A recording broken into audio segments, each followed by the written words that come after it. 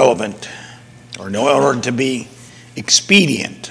I don't seek relevancy in the world. I think that's probably been the biggest mistake that has happened in the church today, is that we want to be inclusive. We want to be relevant. Well, the fact is, Jesus didn't come to be inclusive with the world, with the philosophy of the world. He came to set a pattern. He didn't come to eliminate darkness. He came to give us a light so we might find a path through it. And these are important issues, because what is happening to us is that our Christian culture is being contaminated by a worldview that says that everything needs to be included. And we as Christians want to be inclusive, and we should be inclusive. We should love everyone. And it's not the issue of personality. A person is worth our full love and devotion and commitment to minister to. Every person. I don't care who he is. I don't care where they come from. I don't care what they've done. Our judgment is not against people. Our judgment is against the things that have ruined people's lives and have put mankind into bondage. That's what we are against. And sometimes the world doesn't agree with our principles, our understanding, our convictions, the Word of God. But the Word of God has stood true. Now, some people say, well, it's a bunch of old stories and tales put together by some old men. You really don't understand the Bible then.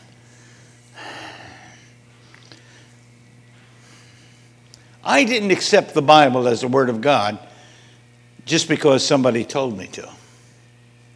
I know there's a lot of Christians who do that.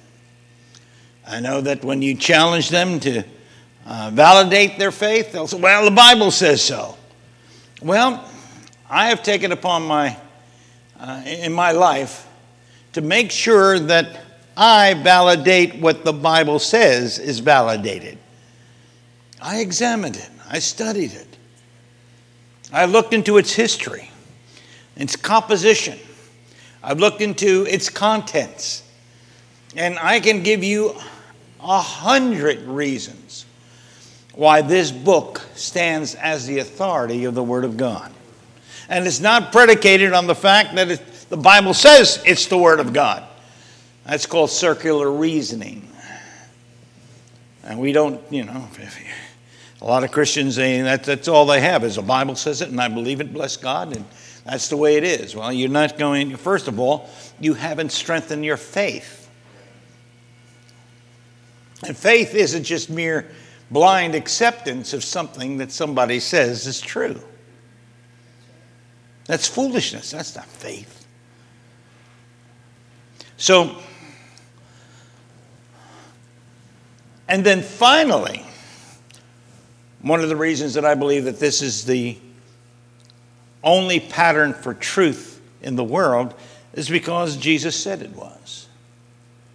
You read the scriptures here, or I shared some scripture with you that said that Jesus himself said that he is the way, the truth, and the life. I don't know how that stands in the face of commentators and say, well, Jesus was a good man. And he's one among many. And they point out to all different types of religious leaders, and they try to, give him share credit. A great man. No, Jesus did not come as a great man. He came as the Savior of the world to teach us the way to apply God's principles in our lives so that we could have the abundance, that we could have the joy, so that we could have the fulfillment that God created us to have. Amen. Amen. Why do you think he put them in a beautiful garden?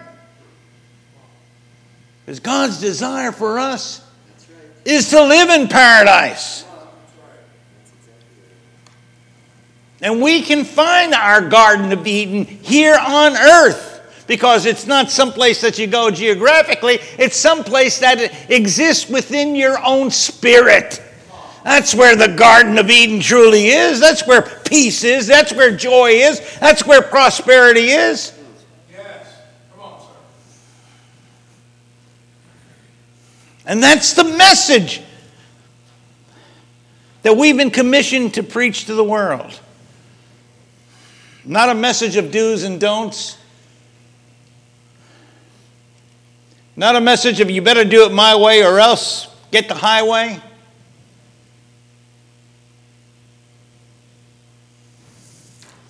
Jesus didn't come to bring a sword to those who had violated God's purposes and will and were living outside of the boundaries of His Word. He came to bring nail-scarred hands that would embrace us with His love so that we would find our true purpose of life. There cannot be, ladies and gentlemen, I want to say this as unequivocally as I possibly can. I want to say it as loudly as I possibly can. I want to broadcast as far as I can. There cannot be peace in a person's life without a righteous relationship with God. Period. Underline, exclamation marks, bolded. It can't happen. And you don't have to take my word for it. You don't have to take the word of God for it. All you have to do is read your newspapers. Watch what's happening. Look at the television. And what do you find? You find crisis in every situation. Nobody is satisfied. There is no satisfaction in the world. They achieve one level of accomplishment, and you think that would, I made it. No, there has to be another level of accomplishment. And then you achieve that, there has to be another one. There's never that satisfaction of knowing that my life is truly fulfilled. There isn't that peace that when turbulent times come against us, it's not that peace that says, you know what? I have confidence that even though the storms of life are raging, I have found shelter in the cusp of His hand. When you come to our classes, one of the little booklets that we're working on, it's called Freedom from Fear. How to gain freedom from fear. And I've been putting illustrations on all of these little booklets just to capture the essence of what the booklet is about. And in some of the booklets, I've had people arguing with one another. I've had people, all different things. I've had one where, on temptation, I've got a bitten apple, red and everything, temptation. But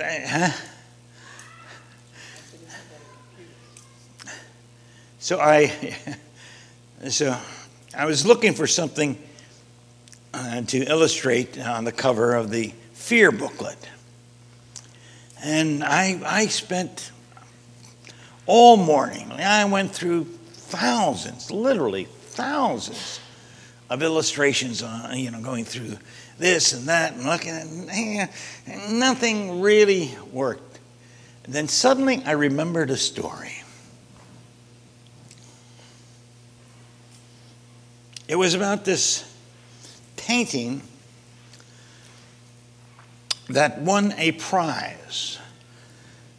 And it was some society was sponsoring some young artists, struggling artists. And they said, well, what we want you to do is paint a picture of peace. Peace.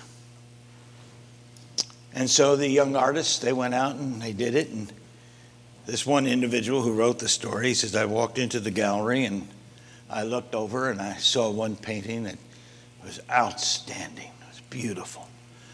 green, lush meadows, beautiful blue skies spotted with, these wonderful white clouds, cows grazing on the field, a little boy carrying a fishing rod and going to a stream, and, just birds there and everything.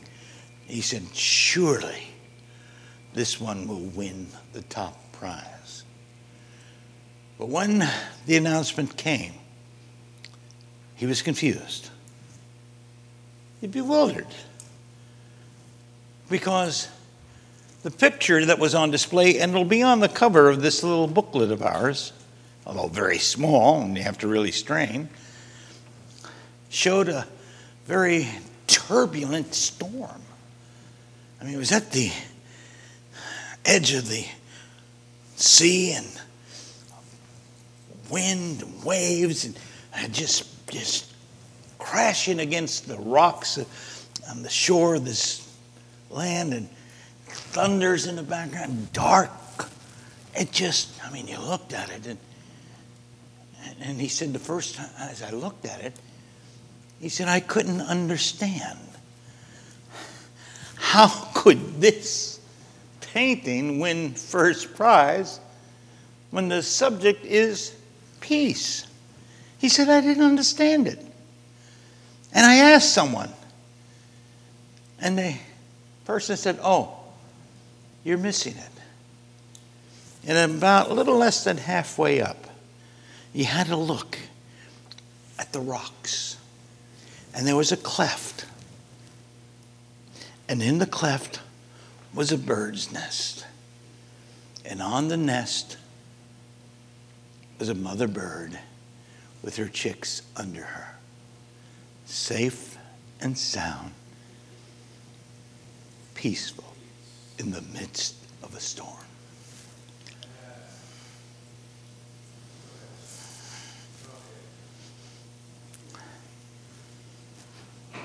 See, the world tries to take care of the storm, all the issues that are plaguing our societies. But the fact is that those things are just the symptoms of the real problem of the world.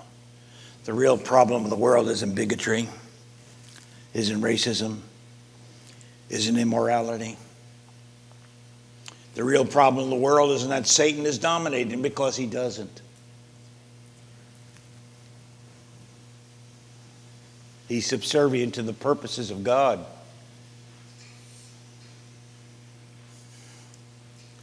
The real problem of the world is a simple little word, 3 letters: sin.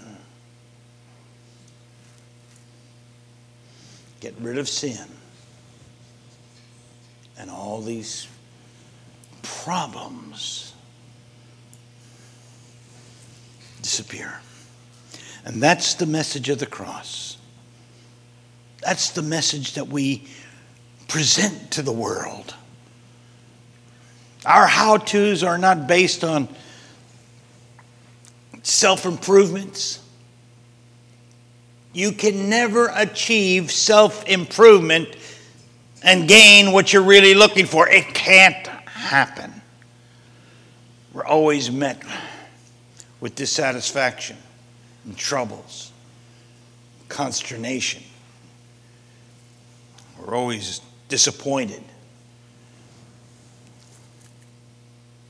There's only one thing that can bring peace to this world, and that is the knowledge that Jesus Christ purchased our salvation. Every other great religion, they understand the problems of sin, the consequences of sin, and they all have their lists of holiness and standards. Follow this, do this. But one of the things that's common to every great religion in the world is, in the final analysis, they have to confess you can't achieve righteousness and peace on earth. It has to be someplace else.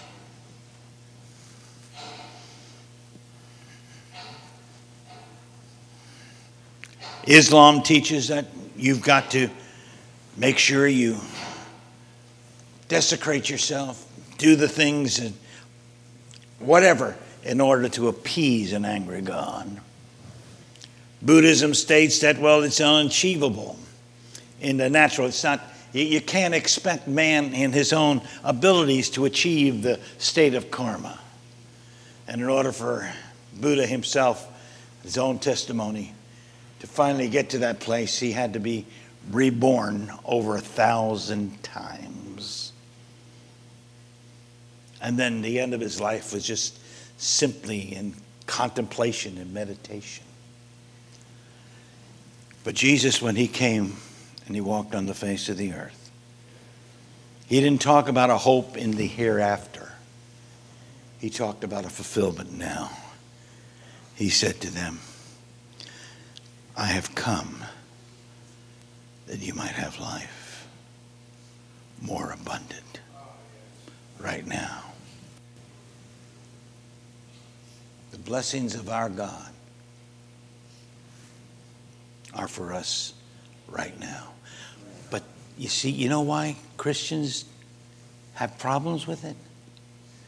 Because they think the blessings of God are temporal. It's clothes, it's cars, it's a job, it's a relationship, it's money, it's good friends. That's not the abundant life. Those things, you can strive for them in the world, but the things that the world can't give you are what? Peace, joy, righteousness, love, the knowledge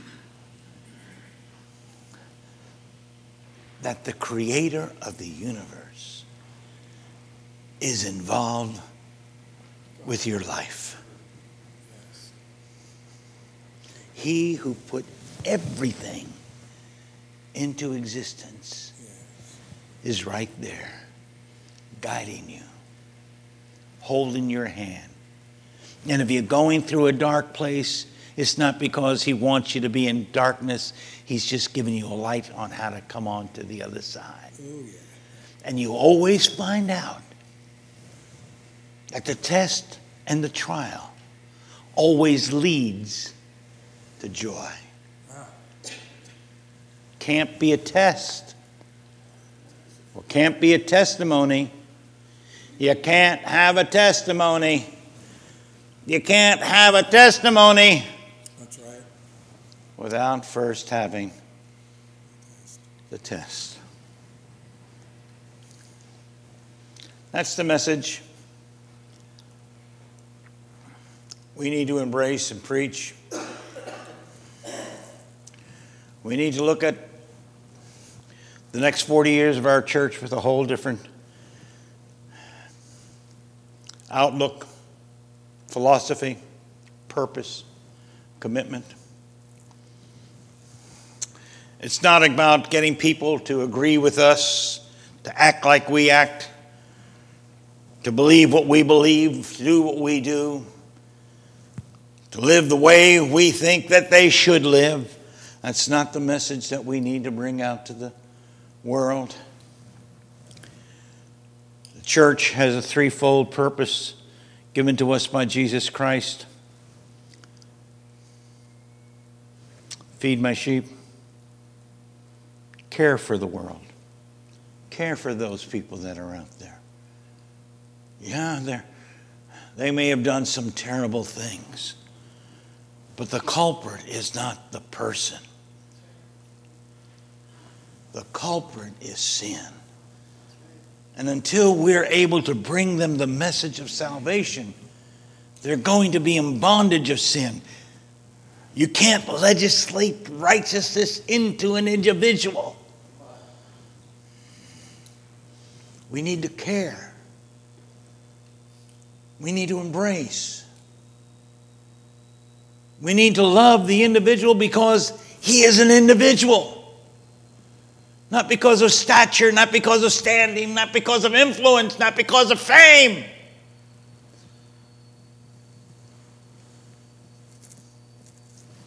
We need to share, care, share.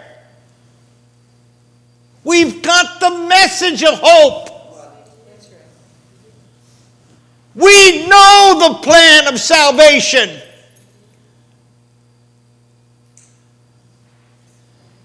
We need to look at every moment of our lives and see whether or not an opportunity presents itself that we can share.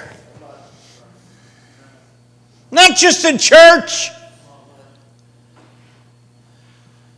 but always out there looking. Not being adversarial or overly aggressive and saying, you better, no. Just wait. When you see a person, they seem to have a situation. Hi. Wherever you're at. Jesus didn't wait till he got to the temple to minister. He didn't just wait and preach and teach in the synagogue.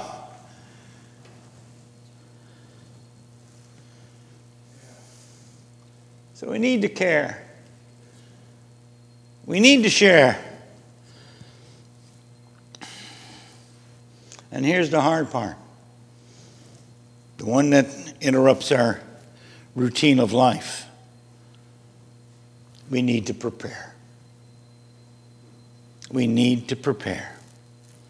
We need to be prepared. We need to commit ourselves to understanding the Word of God, to studying the Word of God, putting ourselves in a position of covenant and discipleship where we say, okay, Lord, teach me your ways. None of us are born with the full understanding of the ways of the Lord. We're all born with a full understanding of the ways of the world.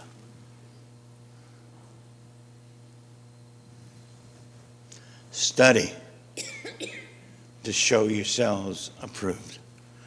A workman that can rightly divide the word of truth. So let me leave you with 3 objectives that we as a church need to embrace as we enter into a new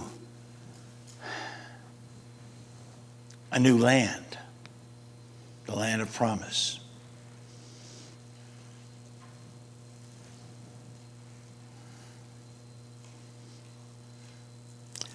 I preached on this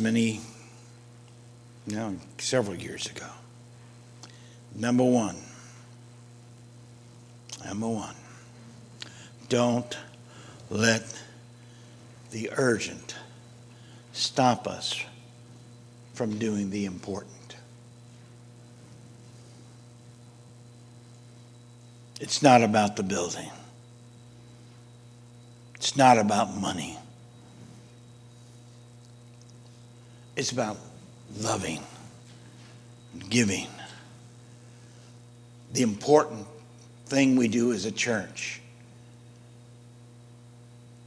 is we care, we share, we prepare. So don't let the urgent, oh man, this is due, that's due, I can't, I have to deal with the important. Secondly, don't let the world convince us of what is normal.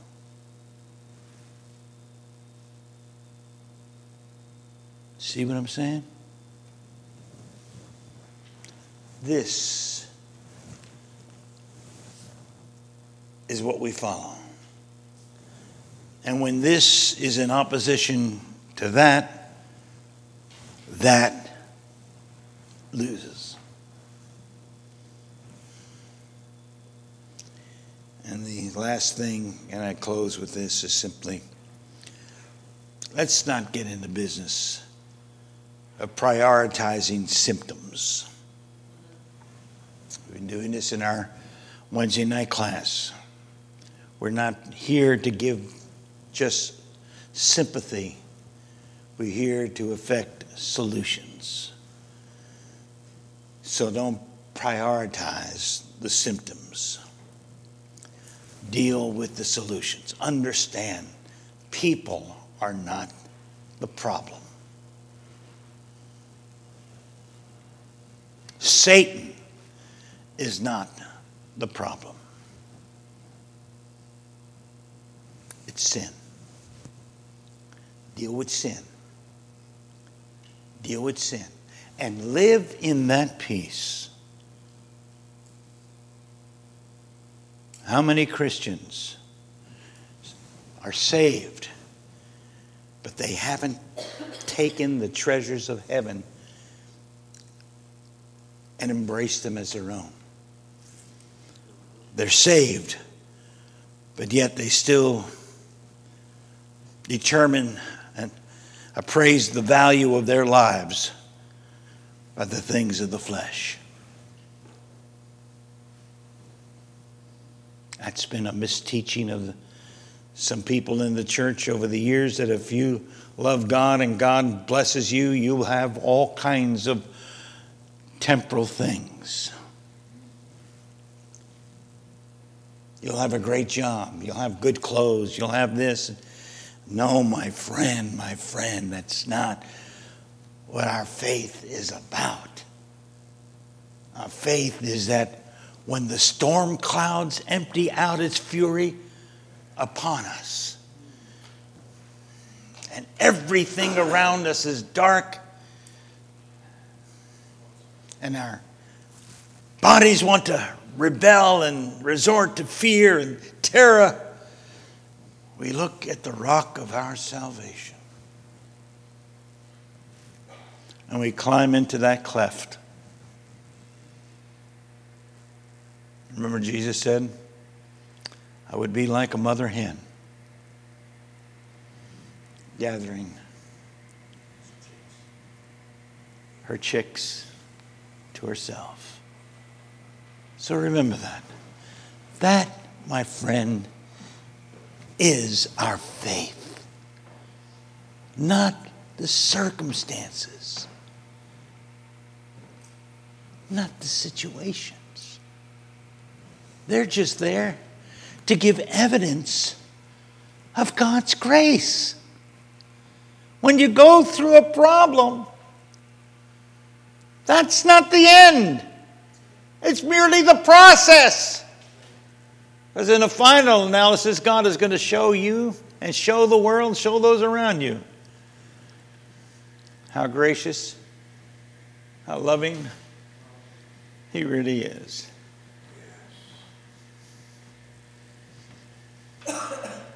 That is what we are about.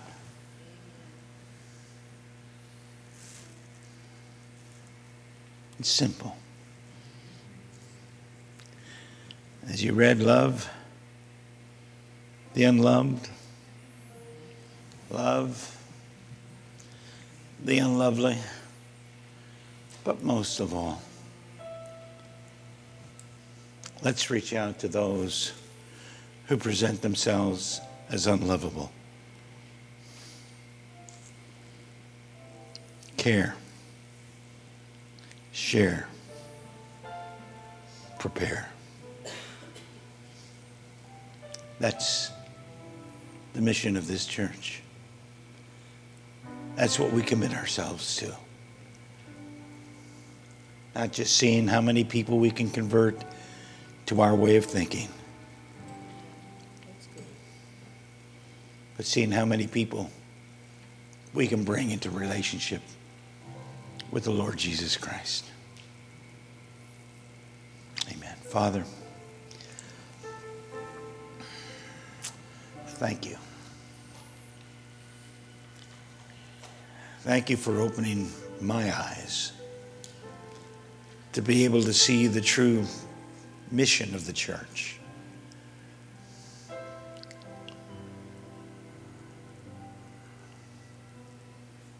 It's not about what we attain, what we achieve.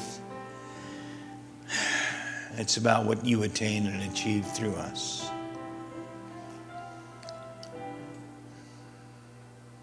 It's not about our blessings. It's about yours. It's not about our way. It's about your way. Guide this church as we come into the celebration of our 40th year. Guide this church, Lord. Let us find our true purpose and meaning. Let us commit to the values that you have established for your church, not the ones that men have established. Help us to always show our care, our love for every individual. And Father, I confess to you as a mortal human being, I can't achieve this lofty goal in myself, in my own humanity. It's not possible. I'm too human. Therefore, I submit myself to your Spirit. Lord, help me to fulfill that which you have created man to be. I ask this in the name of our Lord and Savior, Jesus Christ. And everybody said, amen. And everybody said, amen. God bless you. God bless you.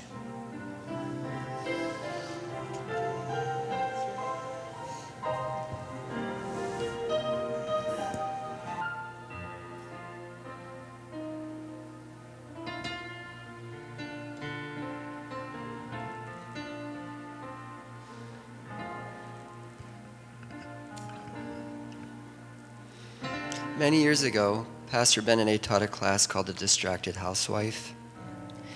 And in that class, every day the housewife would get up and have a vision and a focus. And then through the day, every situation would come and distract her from what that was. And Bishop's message today reminded me that sometimes I'm a distracted Christian.